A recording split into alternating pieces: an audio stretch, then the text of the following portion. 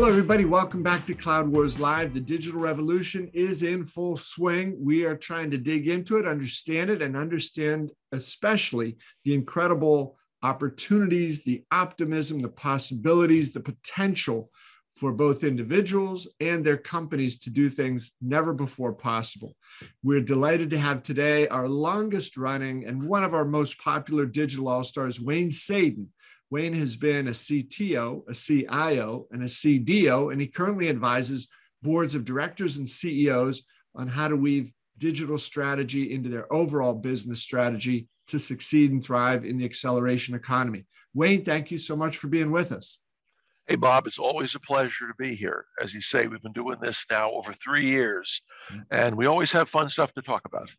Yeah. And Wayne, along those 3 years, it's been great. Our interconnection has expanded to the point now where you are, one of the leading analysts within the Acceleration Economy Analyst Network. And your experience at working with boards of directors, CEOs, and having been a CXO yourself for most of your career gives you an interesting perspective on what those individuals in every type of company, every type of industry are facing today in these sort of tumultuous times. So pretty exciting about some of the new work you're going to be doing here, right? Absolutely. The acceleration economy that we're now both part of is running a number of channels. The idea to get the content, I guess, focused on different audience groups. And I've been asked to lead the future CXO and board channel. And I'm doing some short videos now, like following your lead. And my tagline is 2 minutes of tech talk for top executives. So I hope people are following the videos that are starting to be posted. And obviously, I've been writing articles for 6-7 months for the group, and tied in with these Cloud Wars, Sadin on digital strategy. We're trying to build a cohesive strategy to get everybody up to speed and really to get people ready for the event we're doing in the summer. Yeah. Well, Wayne, we'll get to that in a second here. But, I think, 2 minutes of tech talk from you, I just want to be sure to help, further clarify that for everybody. 2 minutes of tech talk from a lot of people, the eyes glaze, the head, the temples start to pound. You wish you were anywhere but there. But your version of that is coming at it from the executive's point of view, which is, to be the most successful CXO you can be, you need to have a basic set of fundamentals. And you put the technology in the context of the CXO's roles and responsibilities rather than the other way, which is, okay, let's dive, into the 7th level of networking because, everybody uses networks. So the CFO has to be able to understand that. So Wayne, I think it's already starting off, a very refreshing, different, high value set of content that you're going to be putting out. It's going to be a great success, I think. Well, for the CXO, the C-suite executive and the board director, you've got to use technology. You got to understand it. I mean, we're in the world of Zoom and Teams and the metaverse that's coming. And so every day we're now using it, especially in today's hybrid work environment. We're all having to learn things we didn't have to know a few years ago. And as technology transforms society, we've got to be keeping up with our, how do I say this, our grandkids, so they don't zoom past us with their devices. If you're an executive, you're either leading the internal work, what are we going to do about technology, or you're leading, what are we building with technology? What are our products like? And so you're right, when I talk about technology, it is never with jargon unless it's to explain some popular jargon. Like what's the metaverse, or what are we talking about? We talk about zero trust networks that you might hear about. It's becoming a big thing now with the conflict in the Ukraine. How do we protect our networks? And so I spend 2 minutes talking about a topic. Usually it's risk or opportunity, or how something that you read in the news really works if you try to apply it.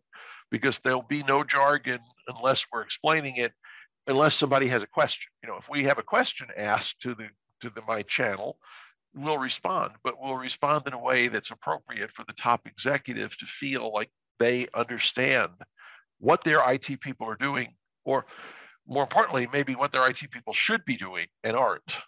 Right. So Wayne, one other thing I want to put in just to, help folks understand the perspective from which you're coming.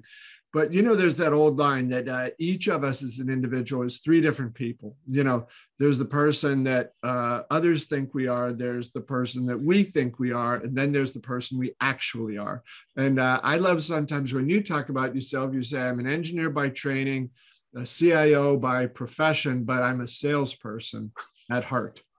That's a pretty good combination. So again, I think it brings the context of what you're doing and talking about every day to people who want to be successful in this acceleration economy, where the opportunity to move faster than ever before, engage with customers in new sorts of ways, all those approaches, as some executives might say, oh, yeah, that's old stuff. Everybody knows how to do it, but it's all being done now in a different way, driven by what customers want, instead of by saying, this is what my company does, come enjoy it. It's really been flipped upside down and inside out. And as much as anything, this move toward deeper technology understanding, it's cultural in some ways, right? And that the CXOs have to not necessarily be the top technology person, but they've got to understand the power of what that can do and help build that into the culture of the organization, if that organization intends to succeed in the digital future. I couldn't agree more. But you think about how CXOs, C-suites evolve. You have the CFO, the person that's the keeper of the numbers. That's a pretty simple example, like the CIO is keeper of the tech. They are the strategist for finance, for using capital, for using money more effectively. And then you have the CMO. They're the person whose responsibility is to get the message out and help craft the product to meet the needs of the consumers, whether today's or tomorrow's. And they're seen as business people. They've always been seen as part of the business. And then IT, until very recently, we worked literally in the basement because the machines were big mainframes with water cooling. They were literally in the basement. And so it's been a long slog to get the IT profession out of the basement and into the boardroom. And we're still fighting that fight. I hate to say, the good news for us is that the cybersecurity environment is making this top of mind for many executives. Digital transformation is making it top of mind for other executives. But we've got to be seen as and participate as real members of the C-suite. Now, that means there's an obligation on the CIO or CTO or CDO's part to act as a member of that C-suite. If you walk in spouting geeky stuff, you are not going to be contributing to the company as a whole. You'll be the traditional order taker. And we don't want to be that. And I think the companies that have IT as order takers might think, oh, that's all we need right now. But you know what? You're going to get zoomed past. The acceleration economy is accelerating whether you are or not. And that's the message I want to give to the CEO, to the CFO, to the CMO, to the board executive. You got to understand what this stuff can do for you or do to you, not understand how it works. We don't understand how our cars, most of us don't understand how our cars work or how the nuclear reactor works that provides the power, but we still know how to use the power or the mobility. Let's treat technology the same way. It's a capability that we have to understand. A capability for good, a capability for ill. And as an executive, we have to be able to manage the risk and the opportunity. Yeah, Wayne, that's great. And, to come back to the point you mentioned a few minutes ago, it's about 14 weeks to Cloud Wars Expo. And we're talking about the road to Cloud Wars Expo, which will be June 28, 29, 30 at the Moscone Center in San Francisco. And what you said, Wayne, a moment ago about, the economy is going to become the acceleration economy, and it's going to accelerate with or without you, right? It's a choice. This is not random. It's not, fated by something outside of our control. We do have an opportunity. We're going to do something about it and jump in, be a part of it. Or if we choose not to do that, then we'll face the consequences for that. But Cloud Wars Expo, I think one of the big things we want to do there is animate that choice in some ways, or that opportunity that exists. And that's why I said that while there will certainly be some discussions of technology and the incredible capabilities it can deliver, the outcomes that we want to have people walk away with are things about that sense of possibility, of growth, of potential, innovation, and opportunity. It's abounding unlike ever before, but it doesn't happen without foresight, without effort, without planning, without knowing how to do it getting together and being willing to sort of jump into that deep end of the pool and go with it, because the alternative is very unattractive. Yeah, the alternative is the stagnant water at the other end of the pool. Yeah. We know what lives in stagnant water. The nice thing about this Cloud Wars Expo is I've been a guest at many expos. And when you read Cloud Wars, you think this is a geeky, techie event. We're going to send my CIO and we're going to send their director of IT and this. And here's my plea to the audience. If you're watching this and you care about the stuff we talk about, and you're not the CIO, you're the CMO or the CFO or the CEO or board member, this is your chance to get educated. I'll make the commitment because I'm going to be running a channel there. We were not going to be talking about tech for the sake of tech.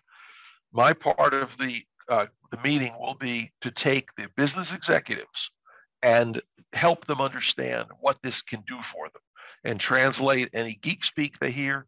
And so we want to provide kind of a safe space for the non-techie. And I'll tell you, I used to work for Oracle, and I was a customer of Oracle for many years. I love the fact that when you went to Oracle Open World, they encouraged you to bring a non-technical executive, and they had a track for the non-tech executive, where they would spend time kind of getting them immersed in the world of tech and what it can do for them, and giving business people a chance to talk to other business people about the technology issues or opportunities they were facing. And really, when we talked about putting this conference together, that was my model, is how do we take the non-tech executive who wants to be educated and wants to understand capabilities and give them a place to learn, surrounded by all the techies that can help elucidate a point or bring up something, in detail where they need to know something in detail. So you'll be able to cover everything from the board level discussion of risk and opportunity down to the operational level that management deals with at the C-suite level, and then down into the weeds of how does this vendor do that product. And so it's a pretty unique conference in my view, in that we're going to cover the reasons for cloud and the uses for cloud and the opportunities, and not just, let me show you this cool widget I built in this technology and it saves me, 14 seconds a day.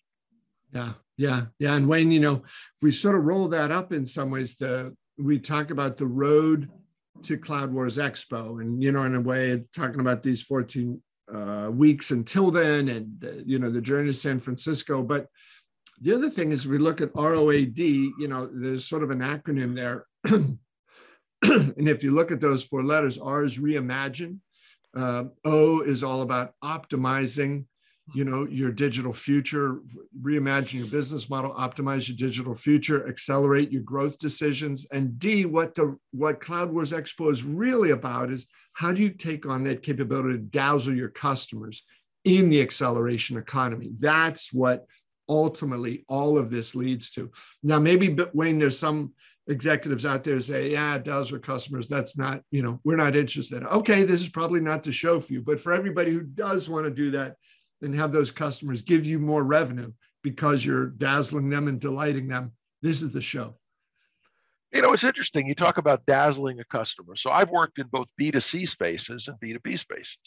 And when you work for B2B companies, they make some commodity product, and they say, how do I dazzle my customer? I make a widget that other people make, and it's all about price.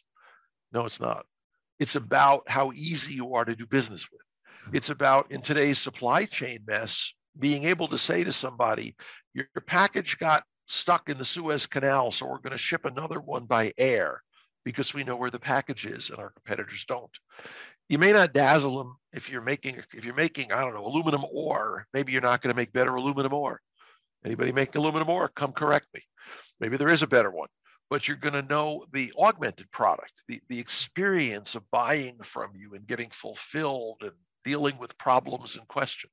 And so dazzling customers, and I'm going to also say, Bob, dazzling employees. Yes. In today's world, it's CX and EX are equally important. And so no matter what business you're in, I'll be honest, if you're not dazzling your customer, somebody else is, who is one of your competitors, or worse, somebody that was never a competitor of yours has figured out that there's a dazzle element that allows them to become your competitor.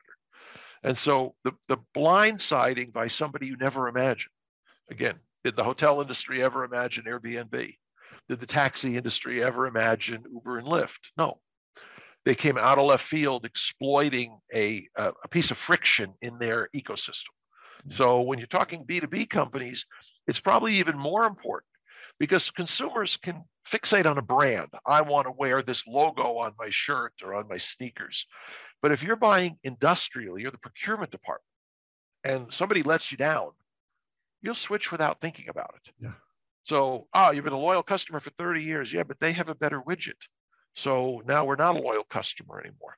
And anyway, we can talk about that, and we'll probably talk about that in a future discussion, because it is a fascinating topic. How do you dazzle a customer in a commodity industry? Yeah. Yeah. But you're absolutely right. And by the way, when you make with that slogan, "Road, I want the T-shirt," I think that would be a great T-shirt. Yeah. All right. Well, we've got our design team, our couture department working on that, Wayne. Hey, Wayne, I want to just take a minute here to offer a word from our sponsor, BMC. We all know what the A game is, right? Among athletes, it's the highest level of performance, and you can get to that level in business as well. BMC calls this the autonomous digital enterprise.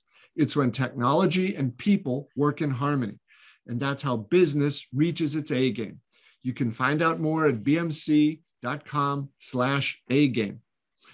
So, Wayne, what we've discussed so far is fascinating, taking a little bit of a look into the future. And I wondered if, in the time we have remaining, you could offer some examples, right? Because, whether it's you've got, you talk about the three biggest board risks, you talk about disruption of technology capabilities. And I wanted to just pop one in there. You have talked about consistently, and I would say eloquently and persuasively, about technical debt for 3 years. You're one of the first people that I heard raise this up and say, look, you could have root canal surgery, right? Nobody wants to do it, but it's not going to get better. And if you think it's going to be tough to deal with now, you just wait 6 months, 12 months, something like that. So this notion of technical debt that companies, it's not a pleasant subject, it's not a fun subject, but gosh, is it essential not only to what companies are trying to be able to build and be capable of, but also that sort of ticking time bomb. You just leave it alone and pretend, it's not your problem. It's going to get worse and worse. So I think that, to me, is one of the ideal ways that your CXO channel is going to be able to illuminate for business people what they need to know about tech, what they need to think about it. So you have a couple of other great examples here, Wayne, but I just wanted to tee that up because I had heard of technical debt before I started to speak with you on a regular basis, but I didn't get it. I didn't understand it. And I sure as hell didn't have any understanding of just how dangerous that can be. Well, let's make an analogy. If I say to the board, I want $1 billion to build a new refinery. Remember, I used to live on the Gulf Coast. Well, I want to build a chemical plant, make fertilizer. And the board says, okay, we've approved your $1 billion in capital. What is it going to cost to maintain that factory? And you say, oh, nothing. I'll cover it with my existing maintenance staff. We'll just work a little harder. The board would laugh you out of the room, if not throw you out the window. But if you walked into the board and said, I'm doing a new ERP system or a new core banking system or a new EHR in my healthcare organization, and it's going to cost $1 billion or $500 million or whatever, and the board then said, what's it going to cost to maintain this thing? You said, I'll do it with my current staff. Don't worry. They would pat you on the back and buy you lunch because after all, we know IT is magic. Well, it's the same thing. The difference is when your chemical plant blows up, of course, stuff blows up and the explosion is seen for miles. If your ERP system blows up, your company can go away. And that's really the heart of the challenge. If I do nothing to my technology, first of all, my competitors are continuing to invest. The acceleration economy, as we said, is accelerating with or without you. And so if you choose to rest on your laurels and run the system you put in 5 years, 10 years, I've seen 20-year-old, 30-year-old systems. In mainframes, they can be running 60-year-old systems, Bob. And if you say that's good enough, well, it's good enough for you, but it's not good enough for the other guy that's dazzling your customers away from Yeah. That's the first problem. The second problem is that the hackers, the bad people that are trying to do you harm, whether they're nation states attacking or what we call script kiddies, people who literally bought your do-it-yourself hacking kit on the internet for $50, and now they're launching ransomware attacks. And they're looking for the soft target. They're looking for the company that's got the unpatched hole in their SQL server or their email system or their firewall. And they don't have to know who you are or care who you are. You got a hole, they exploit it, they come through and they send you the request for $500,000. And that's how people are being taken down today. It's technical debt is the problem when your opponents continue to invest, and they are. And the third problem with technical debt is the opportunity side. When your CMO or your product chief comes and says, I want to add this capability to my product or to my supply chain or to my augmented product, the experience of dealing with this. And IT says, that's terrific. We'll put you 37th on the list. We'll get to you in about 3 years. That takes away what investment bankers call optionality, your ability to turn on a dime, your ability to pivot from here to there. I've worked for companies with companies that want to sell a division. And IT can't figure out, it's not IT, it's the whole company can't figure out how to pull that division apart efficiently, effectively. And so they wind up kind of hacking it off with a big cleaver and stuff doesn't run and the buyer has to fix it. And great work for me because I can work on both sides of that equation. But it's a terrible thing when you've got a reputation as being unable to divest and unable to acquire cleanly. You get marked as not the people others want to do business with. So technical debt will get you many different ways. And clearly it's an underappreciated board risk. Remember, we're talking about board risks here. People don't come to the board and say, I have a technical debt problem in IT. They just let it bump along, break it, more broken, more broken. Your root canal example is great until eventually you get an abscess and you wind up getting dental surgery when you could have had it fixed with a filling. And that's the problem. If we don't keep investing, which the start is to start understanding where we are, we're never going to catch up and never going to get ahead of our competition. And in the acceleration economy, that can be fatal. And Wayne, I think you laid out that great description of the danger of technical debt. There's no other way to put it. It's not inconvenient. It's not annoying. It is dangerous. And, the long-term damage, short-term and long-term damage that it can wreak is astonishing. But, I think how you've described that, it's one of those situations, right? Because today we talk about the acceleration economy, right? It's a go-go thing. Yeah, let's build this new thing. Let's get this going. Let's get this going. And that's all wonderful. But the companies are not going to be able to do that. I think inherent in what you just described is you can have all the great ideas in the world and you can have the rah-rah teams and market opportunity and dreams and visions and all that. But if you don't have down underneath that capability to make that stuff happen because of what some people thought of was benign neglect, but over time it becomes, sort of active neglect, and it becomes, very ugly. That is going to be one of those things. It's got to be, Wayne, right? One of the top 3 things that is going to separate winners from losers, right? You stack up that technical debt with either no awareness of it or no concern about it or figuring somebody else will deal with it. That's going to get you. And I that's got to be one of the worst indicators of a company's ability to succeed in this future.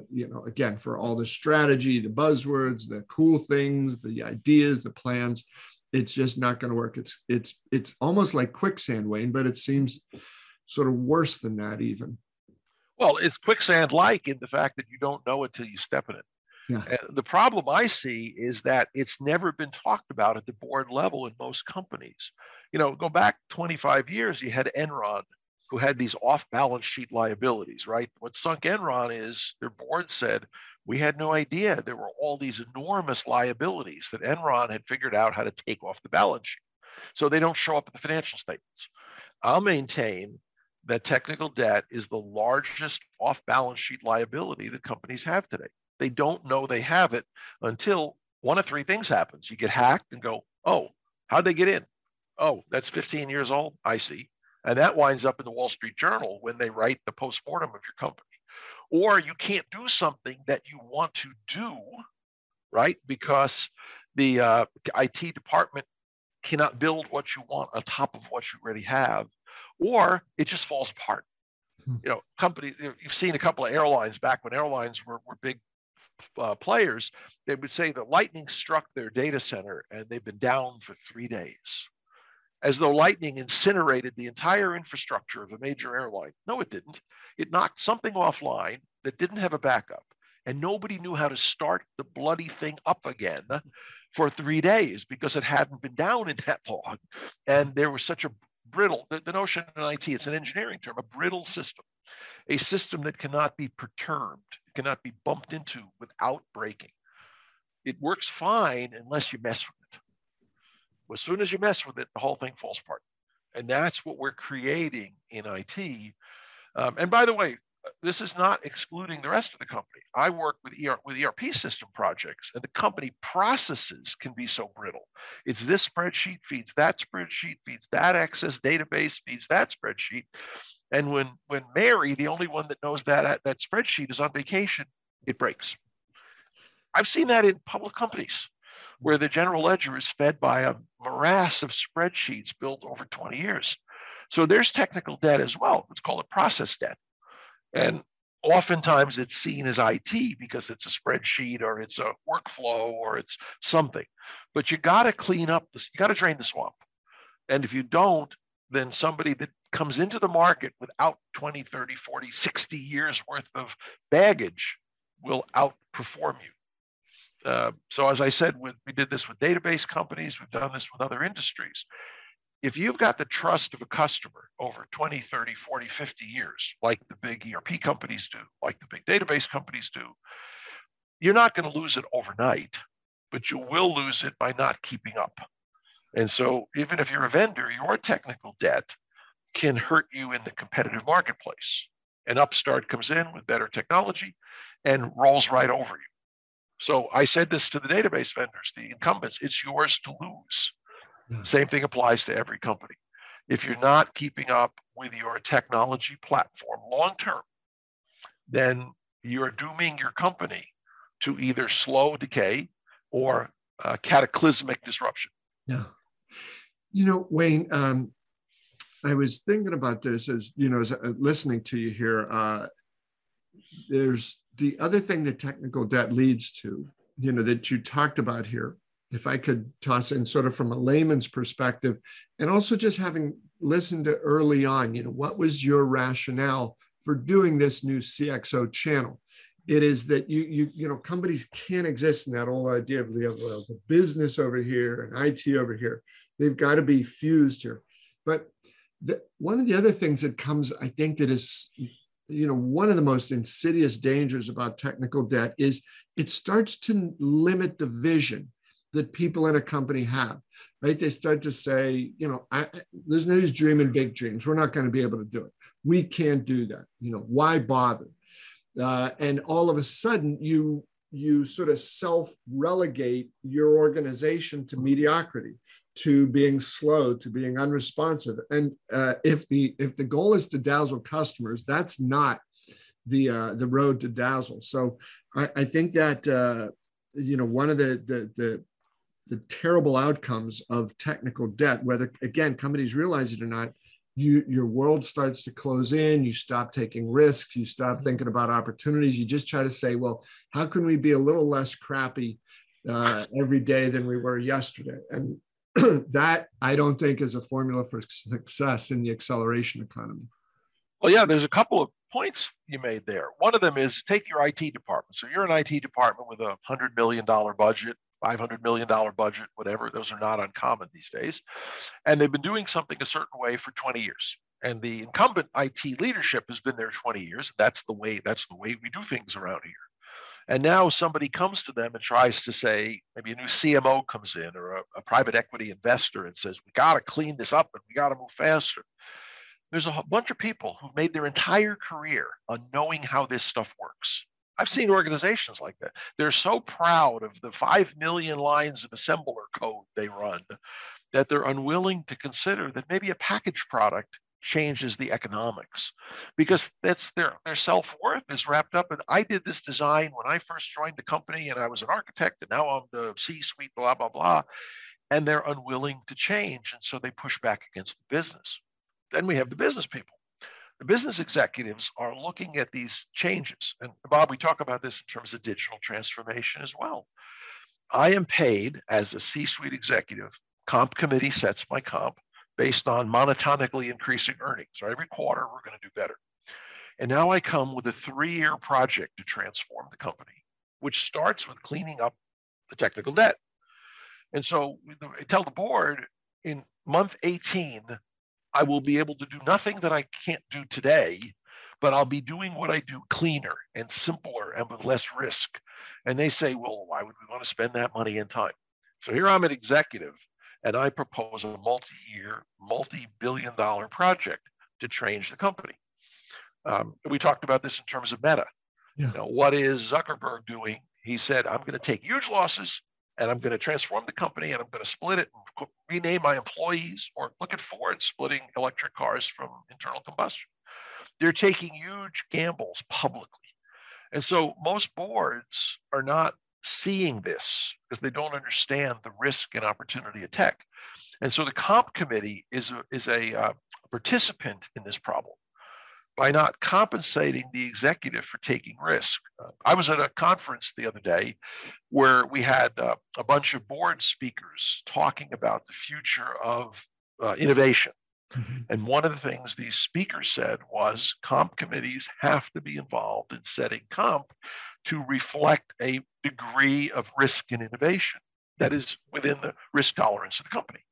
It's not okay to say no risk is the only risk we'll take. It's not okay to say the only business we're in is business as usual. Because what happens is you fall off a cliff. A pandemic happens, a conflict happens, a competitor emerges.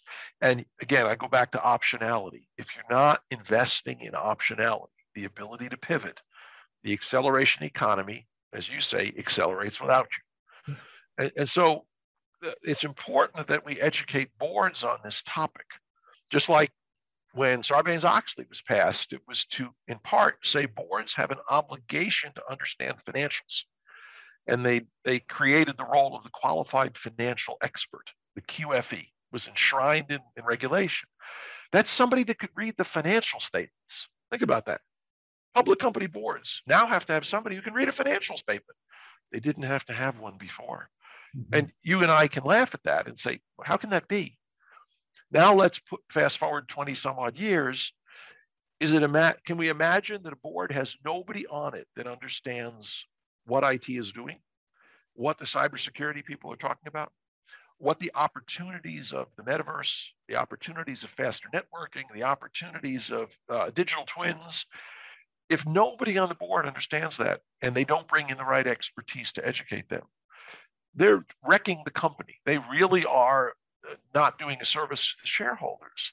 And a lot of it stems from allowing the culture that permits technical debt to exist to flourish, to not say, we need a CIO or CTO or CDO, call them what you want, that is willing to upset some apple carts, because we need to take some risk in order to see the long-term risk reduction and opportunity enhancement. Wayne, that's beautifully said. And, pulling together that notion of business strategy, digital strategy, technology strategy, and so forth, centered around your customers. Who do you want to be in a year or 2 or 3 years? And what sort of capabilities you want to have, I think is beautiful. And I know so that Wayne had prepared up for today a number of, slightly more tangible examples, but I think this opportunity to hear you talk about, one of these highest level, most strategic issues, right? It's a mindset. It's almost like a belief system on which everything else is built, or from which everything else has to follow.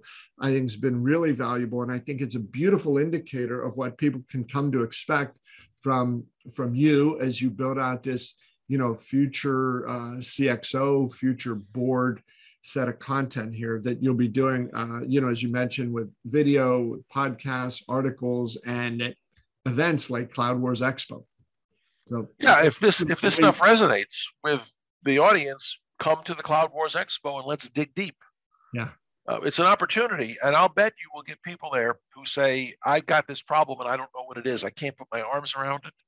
Or if I want to put in cloud, how does that tie into my 40-year-old COBOL system or my AS400s or whatever I'm running? There are just so many examples of places where the front end you want to build doesn't plug into the back end you've been building for 30 years. And we got to be dealing with it. And so maybe we make that a theme in the road to Cloud Wars.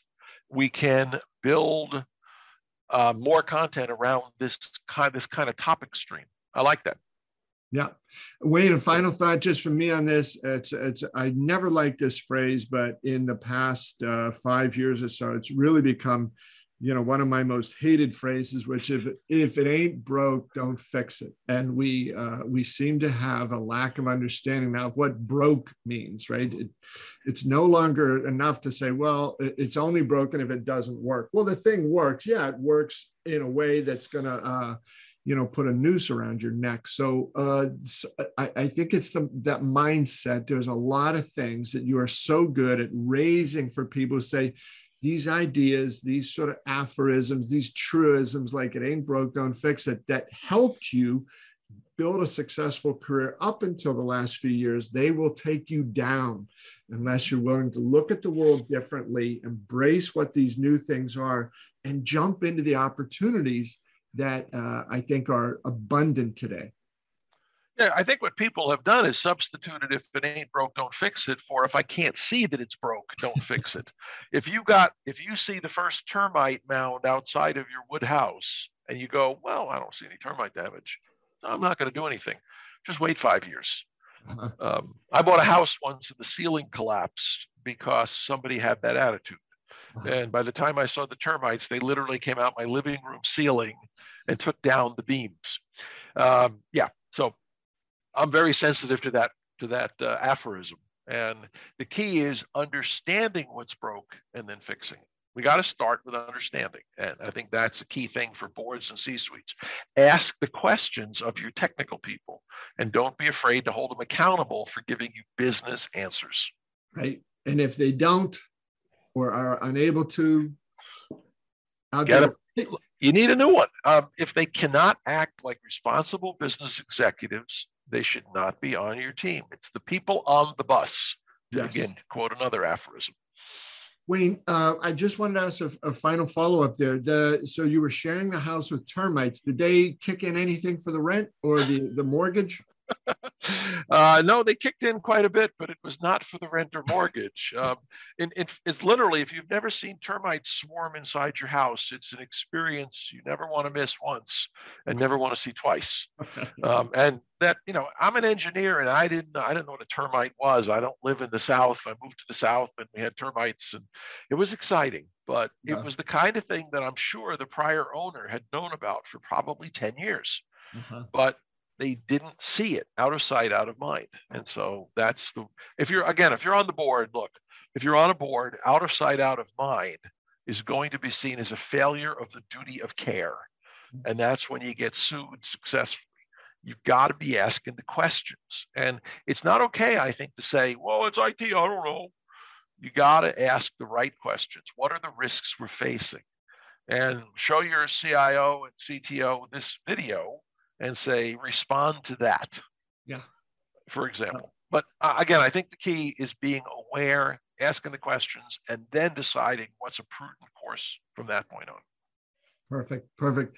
Well, Wayne, thanks so much. It's always a blast talking with you and really excited about, your expanded role here and opportunities to talk about, what the types of things CXOs need to be thinking about with regard to applying technology for business success, business innovation, and growth.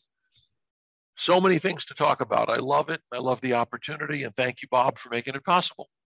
Absolutely, Wayne. My pleasure. And folks, thanks to all of you for being with us here at Cloud Wars Live. This was Wayne Sadin, who's going to be leading up our new future CXO and board channel, talking about things that those executives need to know about technology to make their businesses run better and thrive in the acceleration economy. Thanks for being with us. We look forward to seeing you next time.